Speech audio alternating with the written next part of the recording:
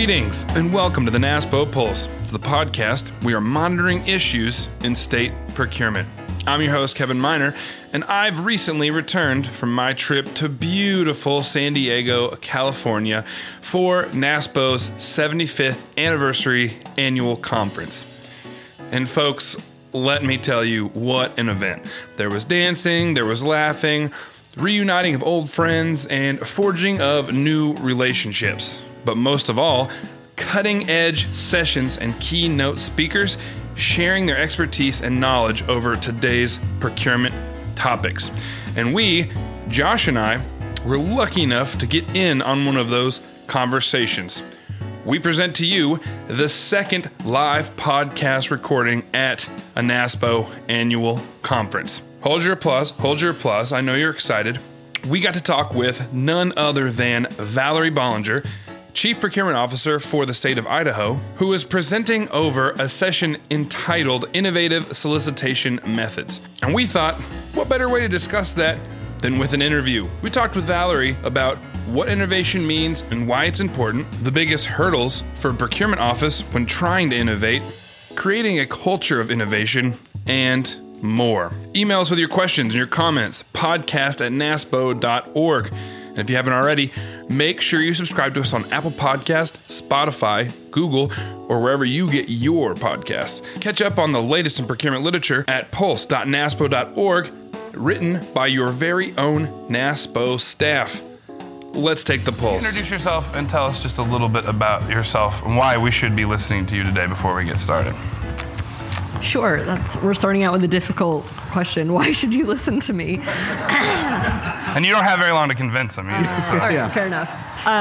So as Kevin said, I'm the CPO for the state of Idaho. I've been in state procurement for a little bit over 8 years. With the state for a little over 8 years. 2 years before that with the University of Idaho.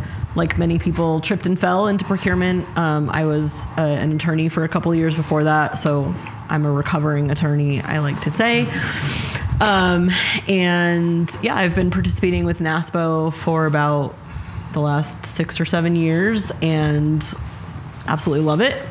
And I am very excited to talk about innovative solicitation methods. Sounds like you've got a lot of good experience with NASPO and at the state. Excellent. So Valerie, you've been hearing a lot about this word that begins with I, innovation, innovative. Now, what does that mean to you, and how does that, and why is that important, and how does that relate to what we're going to talk about today with solicitation methods? So, Josh, there's a quote that it's been attributed to several people, so I won't actually say who said it because I don't want to get it wrong, but I say it all the time in my office. The definition of insanity is doing the same thing and expecting a different outcome.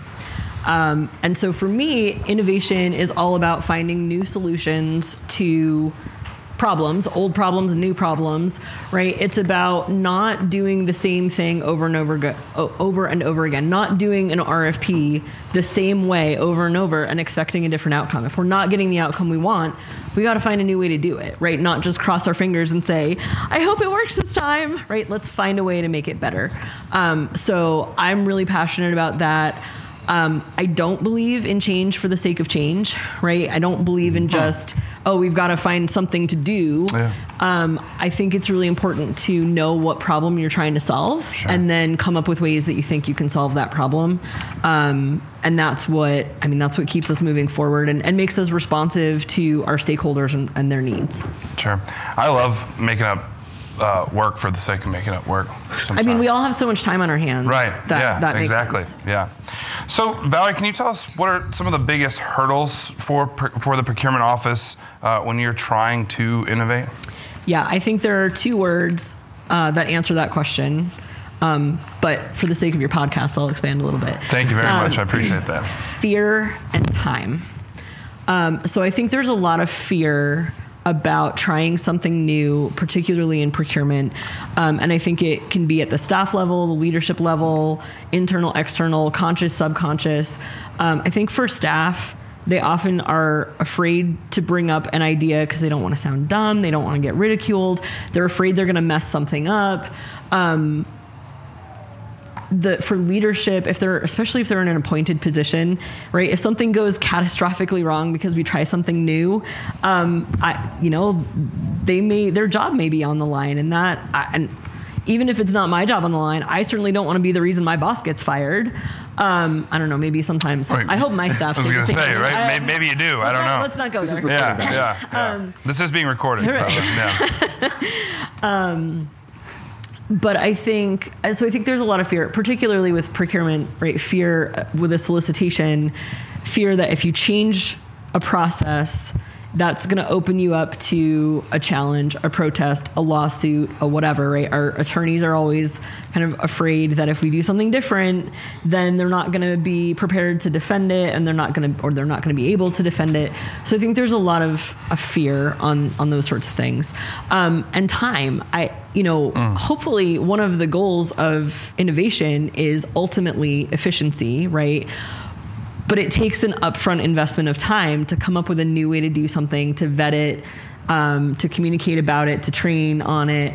So I think a lot, especially right now, I know I've said to several people this week, we have a ton of extra money, right, from the feds, from the state. We have a ton of extra money, which equals a lot of extra workload, and we're working at 50% capacity of our core positions in our office right now. So the idea of taking time away from what is already just an insane workload to do innovation feels crazy to people, I think. So, and it takes a lot of energy to try something new. So I think those are the two biggest hurdles. And it's really, really important. My experience is innovation doesn't usually happen by accident. I mean, sometimes the idea comes up sort of randomly, spontaneously, but it's really important to work at having a culture that fosters innovation. Because if you don't, a lot of times you may not even realize that you're stifling innovation just in the culture in your office. Sure. Yeah. And, you don't hear a lot, we have a bunch of extra money. And you would, sometimes you might think that just automatically means innovation, but that's not necessarily true, is it? Yeah. No, definitely not. So how do you create a culture of innovation? Yeah, I think creating that culture is about sort of creating a safe space and time. We're going to go back to that time thing. But, having kind of a set of ground rules for the team where they feel like they can bring up an idea, they can ask a question, they can make a suggestion, and know that they're not going to get ridiculed, that there's going to be some opportunity to discuss. I tell my team all the time, warning, I'm thinking out loud right now. It's dangerous. And by the time I finish, I may go back to the beginning and say, just kidding. Because, it takes time to brainstorm and talk through those things and kind of work through the possibilities. And I want the rest of the team to feel comfortable doing that as well.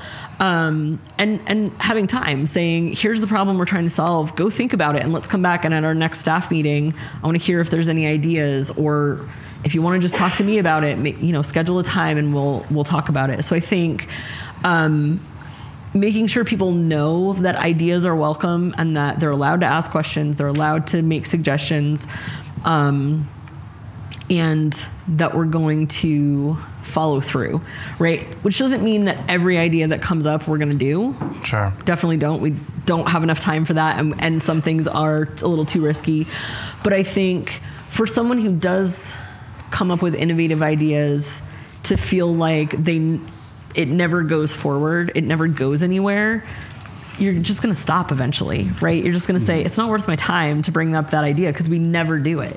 So that's one area where I think I have to be really careful to not get so caught up in all of the other craziness that I forget to spend time nurturing those ideas so that people continue to bring them forward. And I think you're at risk of losing buy-in too. People won't want to work with you, or exactly, and they'll go to another agency where their innovation is fostered, right? I want those are the people I want on my team, so I got to make sure that I'm nurturing that.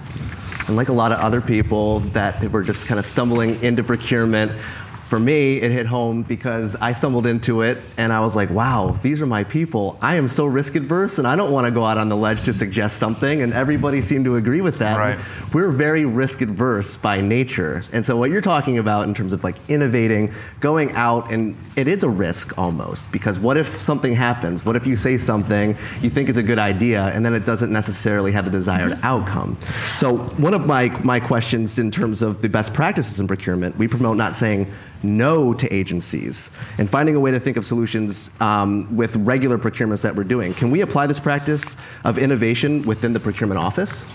Yeah, so I love this question, Josh, because I think it's an opportunity to really kind of get to a bigger idea. So in our office, that's been a really big focus for the last couple of years, is an emphasis on being strategic partners with our stakeholders, our agencies, being problem solvers, right? So when they come to us with a problem, and maybe it is hey, how can we procure this thing that we need in 6 weeks when it normally takes us 6 months?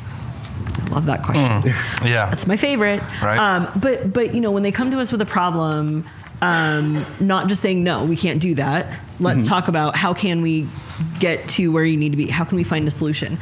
And I think as leaders in our office, it's really important that we model that same concept within the office. So if every time they come to us with a question or an idea, we immediately say, no, we can't do that. Then it's really hard to then turn around and expect them to go back to our agency stakeholders and not do the same thing, right? So internally, we want to do exactly the thing that we want them to turn around and do with the agencies, which is say, well, let's think about it, right? Let's analyze. Yeah. Let's talk about what problem we're trying to solve. Let's brainstorm different possible, paths we could take, and let's figure out how to get there. Let's find a solution. So yeah, I think it's totally applicable internally, and really important to foster that culture where they feel comfortable and they're encouraged to come forward and say, this might be crazy, but what do you think about this idea? And feel like they can do that, and then turn around and do the same thing with the agency. When the agency says, would it be possible to do an RFP where we don't ask for a cost proposal? Right. Well, I don't know. Let's talk about it. Let's figure it out. And why are you asking the question? So that we can understand what problem we're trying to solve. It's almost like a Pavlovian response, right?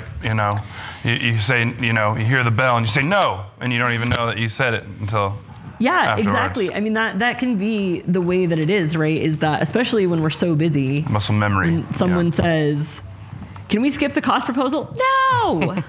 Right? It's like, come straight out. Oh, how'd that happen? It's like the nope. We sort of joke in our office about, the easy button. It's the nope button. Can we do this? Nope. Can we do this? Nope. Nope is easy. Those are on sale, actually. Right. But we don't want that to be, we've got to break ourselves of that habit, right? And at least take the time to really think about it and analyze it. And sometimes the answer is going to be no. We're not always going to do every idea that someone comes up with.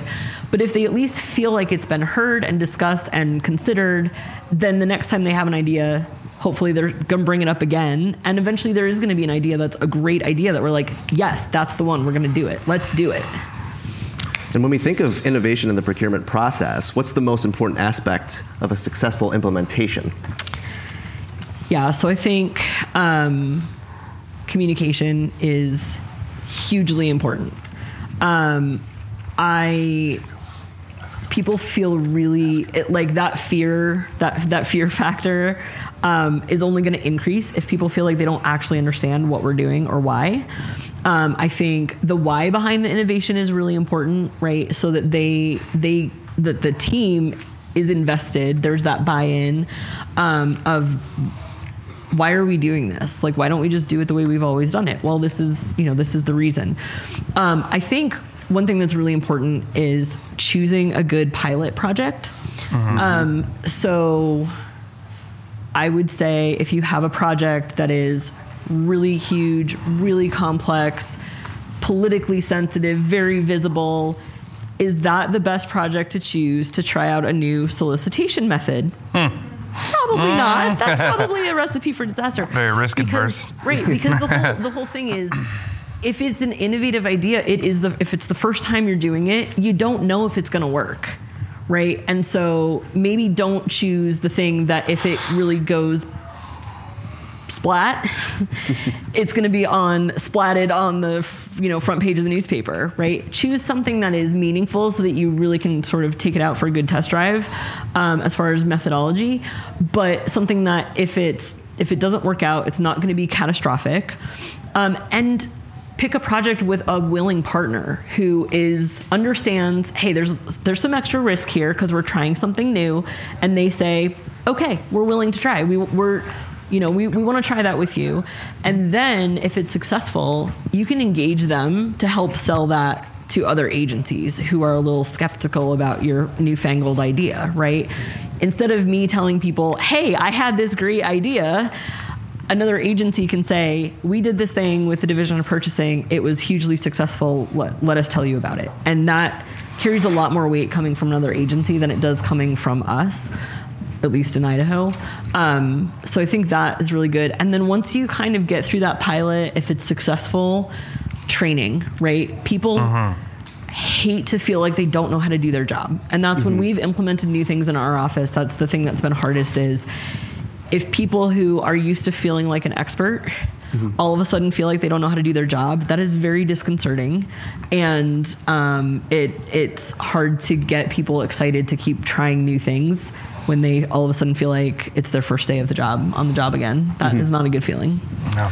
And one of the things that came to mind too, when I'm thinking about if I have an idea or as I encounter a challenge in my past procurement that I've done, and I think a double-edged sword, and I'd be interested to see what you have to say about this, a double-edged sword of like even suggesting something is, I don't want to make any more work for either myself or other people. How do I even come up with an idea that's going to really toe that line and actually make it innovative and an outcome that we all want? Yeah. So we always joke in our office that the reward for being really good at your job is more work, right? We probably all have experienced that. Yeah. Congratulations, you're really good at your job. You now have more responsibilities, 3 more projects to do because you're great at your job. And I think it's the same idea, right? Part of you is sort of like, I have an idea, but I don't want to be the one who has to do it, right? I don't want to raise my hand because I don't want the extra work. So what we try to do is talk about those ideas and not necessarily assume that the person who had the idea has to be the one to do that pilot or try to roll it out. So you let somebody else. Yeah. Okay. Exactly. So we might say, hey, this is a great idea. Does somebody want to take the leap on this? Does somebody want to be the guinea pig on this project? And it might be that person who brought up the idea, but it doesn't have to be. And that way the team is supporting each other in a way that, and it also means if it isn't successful, it's not all on that person, right? It's a shared responsibility of the team to try to make it work. And if it doesn't work, to go back and say, all right, what didn't work? What can we do differently? Sure. That's where that culture comes in huge because everybody is comfortable. Everybody knows that everybody's pulling in the same direction to be able to make that happen.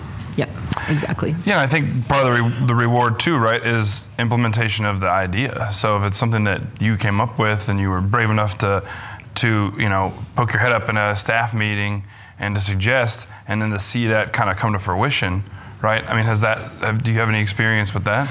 Yeah, I mean, part of what we try to make sure we do is recognize those things, even when they're small, right? And I think that's one thing that people get sort of sucked into this trap of thinking that innovation has to be some huge thing, right? So in the keynote yesterday, the whole concept of the sensor on the thing tells them it's going bad, and then if 4 minutes later it's been shipped, right? Which hurt my brain, but that's a different story. But I think that is this huge innovative thing, right? Innovation doesn't have to be huge. It can be a small thing. It can be iterative. It can be one little change. And so it doesn't always have to be a huge time investment, right? Which is important for people to think about. But when somebody does come up with an idea and we try it and it works, we make sure that we're celebrating that with the team. So that, again, it reinforces the idea that, like, hey, bring ideas forward because we recognize that, we celebrate it. And it really helps the team to feel like they've accomplished something when they've implemented a new, a new method, a new process, whatever it is. And I feel like the word innovation is synonymous now with big, giant, huge. Has to be big, bright lights, and that's not necessarily true, right? Yeah, I mean, sometimes it can start really small. And I think for us, over the last probably 4 or 5 years, we started small, just making small changes in our RFP process. As far as we had issues with getting to the end of the process and then vendors expecting to negotiate terms that we couldn't negotiate because of the process we'd used. And we, definition of insanity. We kept doing it and telling vendors over and over again, ask questions during the Q&A. Well, they didn't do it. And we got to the end, we had this problem, and we had a massive messaging problem because those vendors and their lobbyists were telling everyone who would listen, well, they can never negotiate our terms and conditions, right? The state never accepts different T's and C's. Well, that's actually not true. It never was true. It was a process issue. So we introduced a new way of having vendors request modifications to the T's and C's. It was a small change. We've tweaked it along the way, but it doesn't always have to be a massive thing. And then we've also implemented completely new solicitation methods, right? Invitation to negotiate and a new RFI process if you happen to be in our Cronin this morning. So, sure. Well, last question, final thought. What's your advice to the audience about what we talked about? What's some parting wisdom for the fine folks? I think it's to not, this may sound counterintuitive, but to not push too hard for innovation. I think challenging people to think about how to solve problems is great, but also letting it kind of happen naturally. I think sometimes there's this push where there's almost like this pressure, like I have to come up with this, huge harebrained idea. Well, no, just sort of let it happen naturally as people talk about issues, challenges they're having, and brainstorming together on how they can solve those problems. That's where we've had the best, I would say, leaps forward in innovative ideas, and is all of us just kind of sitting around collaborating, brainstorming, just sort of throwing out random things. And sometimes it's not one person's idea. Sometimes it's a little bit from here and a little bit from there, and all of a sudden we're like, hey, we think we have something here. This is exciting. And then people get excited because they're involved in that process. Great. That's cool. Excellent. Let's give it up for our guest, very special guest, Valerie Bollinger. This episode of the NASPO Pulse is brought to you by NASPO's Repository of State Practices, or ROSP. Accessing and comparing state procurement laws can be time-consuming and far from easy.